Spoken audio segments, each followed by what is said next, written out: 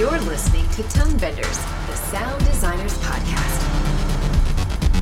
Let's do this.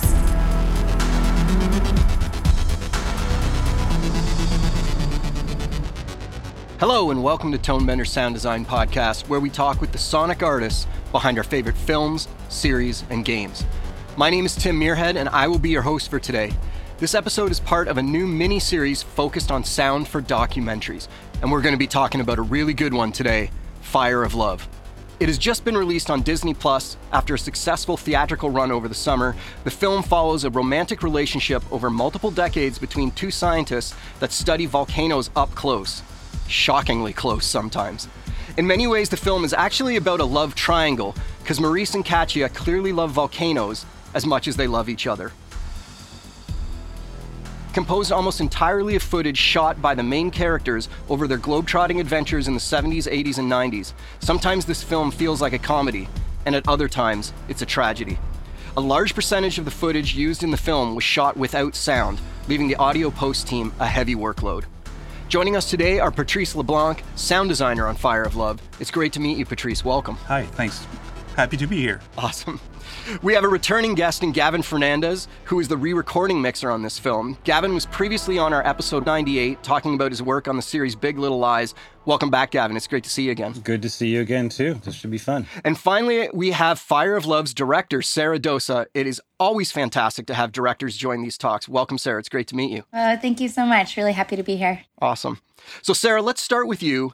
What were your hopes for the sound of this film, and how did you communicate that with the sound team when you first started talking with them? We had many hopes for the sound of Fire of Love. Namely, we really wanted the sound to bring out the character of volcanoes. As you mentioned in your wonderful introduction for the film, this isn't just a film about two humans in love with each other. It's a love triangle between two humans and this vast force, this majestic power that are volcanoes. It was essential for us that volcanoes felt alive, not necessarily anthropomorphized, but sentient. They had their own being in a way. And we thought that sound design could be a really powerful way to do that. We were so lucky to work with Patrice LeBlanc and Gavin Fernandez in this journey, two masterful, wizards of sorts, who I really feel like were able to conjure that grandeur and that life force of volcanoes. Within the magnitude, though, we also wanted intimacy with our human characters to kind of place kind of the smallness of humans against this huge force.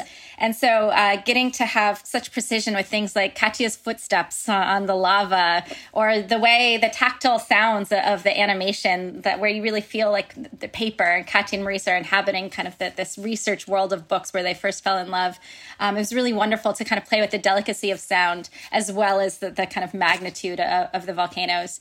We had a lot of evolving conversations about this. Luckily, Patrice and Gavin are so creative and so open and so collaborative. So it was a really wonderful dialogue between us and our two editors, Aaron Casper and Jocelyn Chaput, who did a tremendous amount of workload building some of the initial sounds early on in the edit. So, Patrice, when you first get the film, you have the sounds that the editors have put in, I suppose, but I assume a lot of it was a blank canvas for you. How did you feel about that? I would say that the work that Jocelyn and Aaron did was very thorough. More than the basic ideas were there, but the quality of the sound wasn't optimal. So it was the first thing that was important to me was to respect the work that was done by the image editors, because archival footage is kind of a different beast, and in this kind of movie, in documentaries, and I don't think that you can edit the film without sound. So Aaron and Jocelyn really had to do a lot of work on sound first. My first job was to respect the work that they did and kind of enhance the ideas. But there were a lot of things that were lacking, like Foley and stereo ambiances and differentiating the different volcanoes to have a more realistic aspect to the narrative. So that was the first thing that come up. I would say, to add to what Sarah said, when we first meet up, the thing that struck me was I asked her, what film should I watch to be influenced or to to have a feeling for Fire of Love. And she talked about Sweetgrass, the film by the Ethnosensory Lab. And it's not a film about volcano, it's a film about sheeps. And there's a kind of heightened reality. And that's the main objective of the sound in Fire of Love. So that was both my anchors. So the work of Erin and Jocelyn, and what we talk with Sarah. So heightened reality is kind of an interesting statement, because when we think of heightened reality, we think of, especially for a volcano movie, huge explosive volcanoes. Yeah. But there's something that kind of changes the reality of this film that's very different from a lot of other documentaries, and that's the narration. In most documentaries, the narrator is the voice of God that comes down and gives us the information we need. The narration in this film is soft. It's almost like it's being whispered in our ear at times. It's very delicate, and it's being juxtaposed with these huge mountains exploding fire out the top of them. Gavin, do you want to talk about how you tackle mixing a narration that is so soft and intimate and keep it like we're having that feeling of being spoken to individually, kind of? I mean, a lot of that is in the performance. It was a very intimate recording of a very intimate, performance of the words. Because the words read by, you get some famous actor to read it, would have been a regular IMAX movie or a regular Discovery Channel documentary, where all of a sudden, they're telling you and they're talking at you. And Miranda's read was very much talking with us and talking to us. And I think that's how you get the emotion in there, is that it becomes a first-person experience as opposed to a third-person spectator experience. So a lot of that, I can't take credit for that. On a technical level, what happened was it came from, Sarah, tell me if I'm wrong, 5 recordings? Yeah, about 2.5 days of recording. Oh yeah, but then we flew some stuff in and all, and so there was, yeah. and there was variances over the thing. So I think there was a fair amount of work in trying to sew it all together so it sound homogenous. Well, the easiest part of that was that we sort of built most of the soundtrack, so then we could go back and attack just that and see where it stood out. And we ended up moving some stuff around or putting in, like if we had 2 readings that were too far apart, it was the kind of film where it was easy enough to throw in an explosion here or there to distract us from it. But it was really their part. We've been talking about volcanoes. I think the film's about volcanoes as much as it is about relationships. We got to talk about the sound of the volcanoes. So, Patrice, how do you tackle volcanoes but it's not only that you're cutting volcanoes that have to feel like they were recorded in the 70s. Yeah, we talked a lot about the aspect of the sound. How big did we want it to be? And like most of the sound that was already in the movie was the TV interview. And these TV interviews are really rough sounding, and even rougher sounding when you take into account that we had to clean the music that was there and stuff like that. So we didn't want to stray too far away from that, but I don't think we wanted the sound to be too archival sounding for the so we wanted to be modern, but not like a full IMAX Atmos mix. So it's kind of in between an archive footage sound and a more bombastic feeling. So I didn't have like 3 months to roam around the world to do field recording around volcanoes. Would have been fun, but it was not that kind of project. And so I listened on the web. Some really special people do field recording everywhere, and I set up on a couple of volcanoes and different perspectives. I bought 7 banks of active volcanoes, and I worked around with these sounds. But I think the aspect was more to start with the more realistic sounding volcanoes in the beginning of the film, to something more ethereal at the end, so it matches the emotional arc of the movie, because past the half hour, all volcanoes are more less precise and more ethereal, more emotional sounding, if it means anything, So Yeah, just one thing with that. It's interesting because the killer volcanoes are the gray volcanoes, and you tend to see them. Nobody's ever, or few people are ever around for the actual eruptions of them or get it captured. A lot of it happens with just smoke and billowing, and so there was Petrus and Sarah's guidance was really great in making them ominous, even though we didn't have the explosions, because the red volcanoes, which are the more flamboyant volcanoes, if you may, you're throwing in all the explosions and rocks falling, and it's easy to make it dynamic and scary, yet those are the ones that aren't as dangerous as the other one. So it's great how the movie takes a turn when both Katya and Morris start going into studying the gray volcanoes, that all of a sudden it becomes this more ominous thing. And I think Petrus and his sound team did a great job of giving us tracks that gave us that danger and scary feeling to it without having visuals that were necessarily scary to look at. You're reminding me too of something that was so powerful that you did, Gavin, with regards to the gray volcanoes.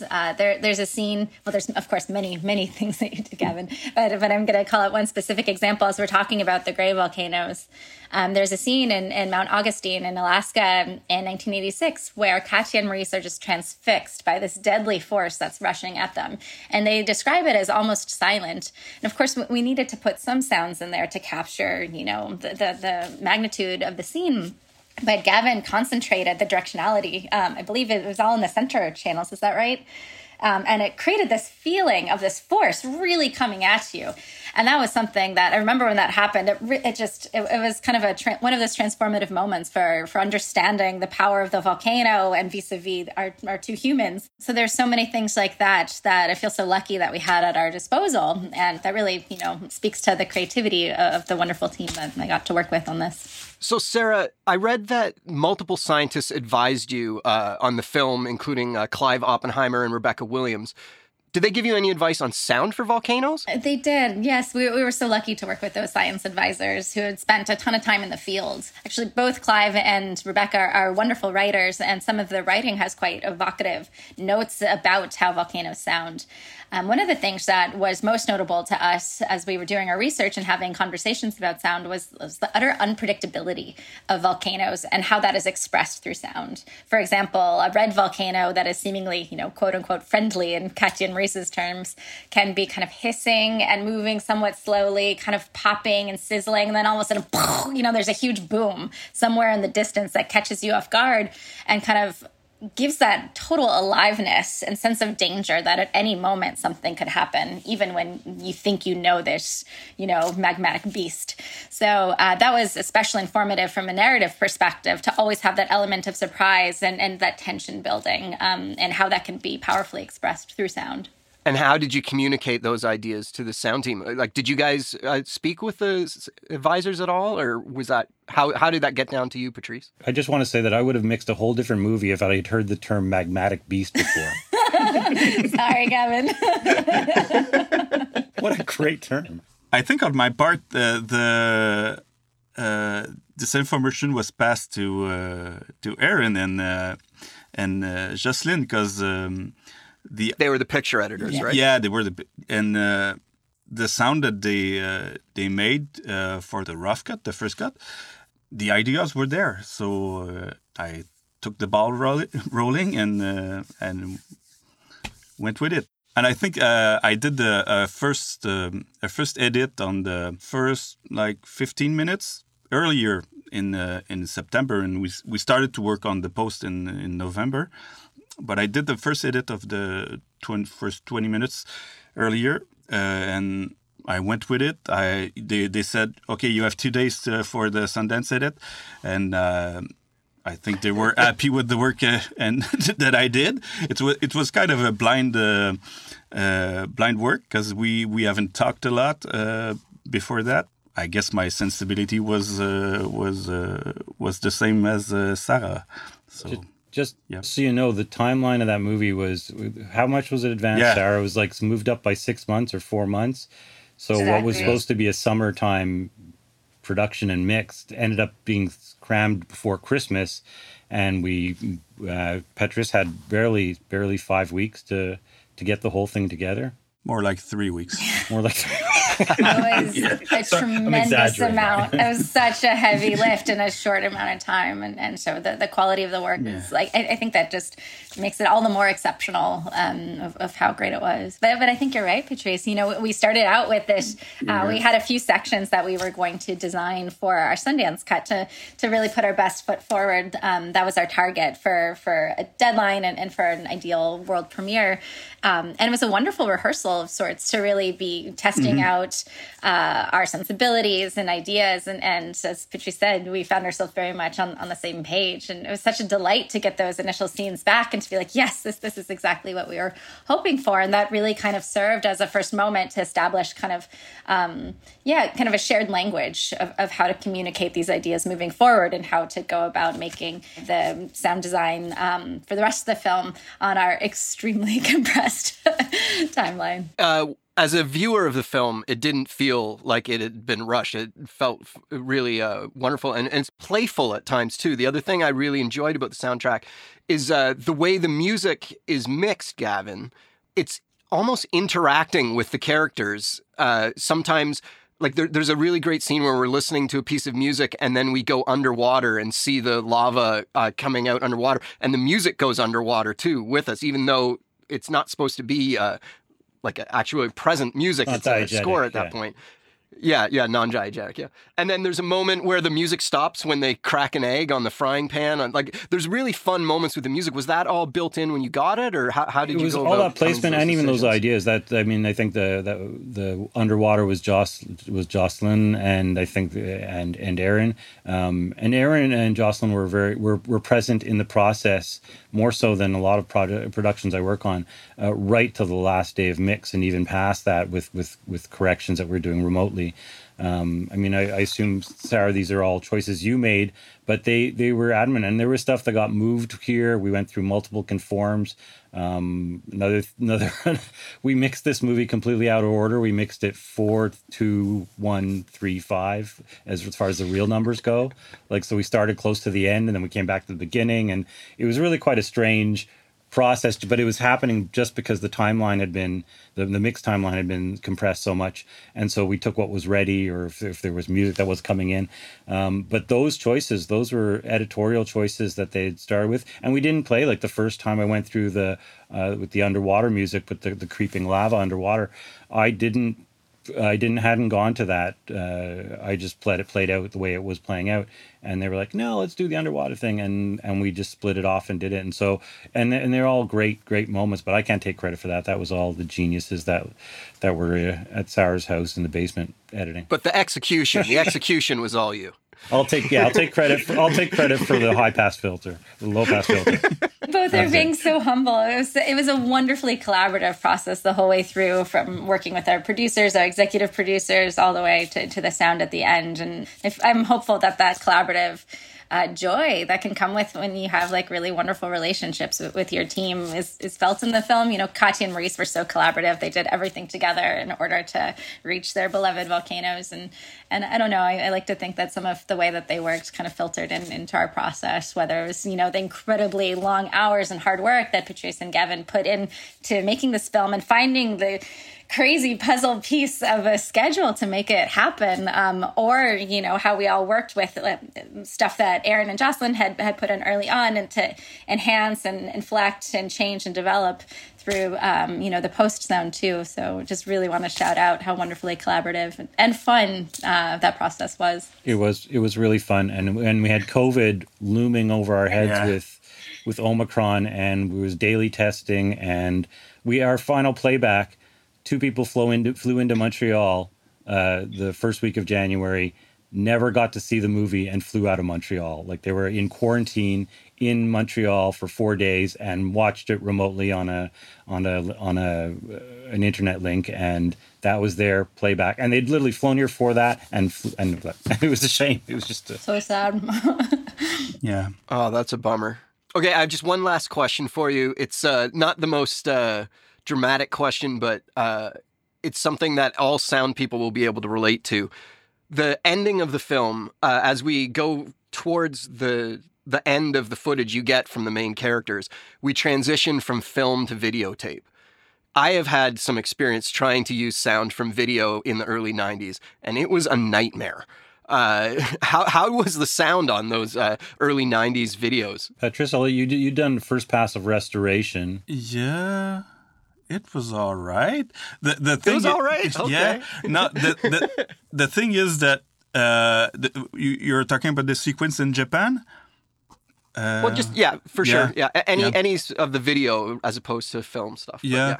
The thing that was weird, because I worked the sound on the final edit, but after our first week of mixing, when we came back to after Christmas, we got news that most of these images we didn't have the rights, so I had to sync other sound to a new images.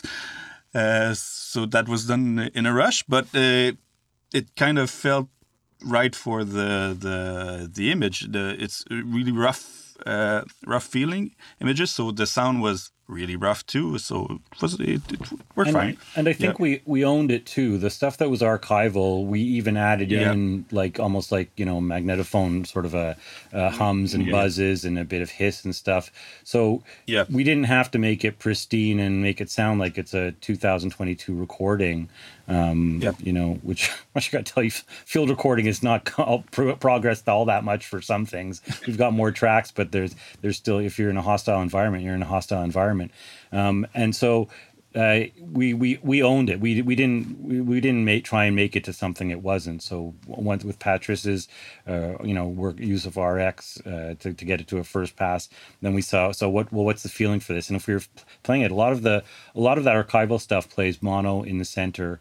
And we even the ambiances would filter down or get panned, collapse down towards the middle, so that when we did need to go big on the sides, we could go big on the sides with other stuff when we're in the jungle without the archival footage and all. So the stuff, but when they're talking, it's pretty. I think you added some Foley for a lot of that stuff too, right? Yeah, and it was set up in the first reel too, because we see them at the beginning, and so if it works in the beginning, it would work in the end. So we also had like 2 or 3 places where they stopped the playback of the video. Narratively, Sarah had done that, and so this will be the last picture we see of Katja and Morris or something like that, and so. It even enhances the fact that we're playing a hum and a buzz and click that are stopping this action. It's like, okay, we're no longer listening to the archive. So we had these points where it was already sort of written into the soundscape, but as just by the way Sarah told the story. So Sarah, we often have sound people on this show. We don't always have directors, so it's great to have you here. Sound people are always talking about what they learned from the directors. So I was wondering if we could take this opportunity to maybe say something that you learned from the sound team that you'll take forward on your next project. Wow. There's so many things I learned from Patrice and Gavin. It's going to be hard to summarize. I think one of the things, first I just want to say, it was a true delight. Like when I immediately think about the process, it immediately was one of my absolute favorite times in working on this film, and this was a film full of joy, but getting to finish the process with these two, I can't help but smile. So I think one just lesson is just how important it is to find your people who you can form the shared language with, who are wonderful listeners and also have wonderful ideas that they bring to the table too. I feel like we established a great collaboration in that sense.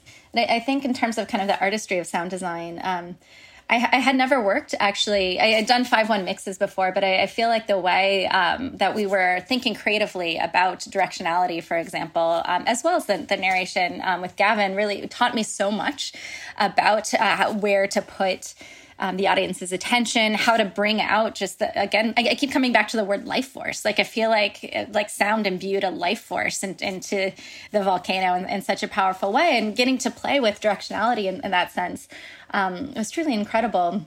And with Patrice, like the utter delicacy of some of the sounds, like I feel like there was such a love and a precision that went into every single thing. And, we sometimes have questions of like, oh, what is this one thing we're hearing? And Patrice would know exactly what it was.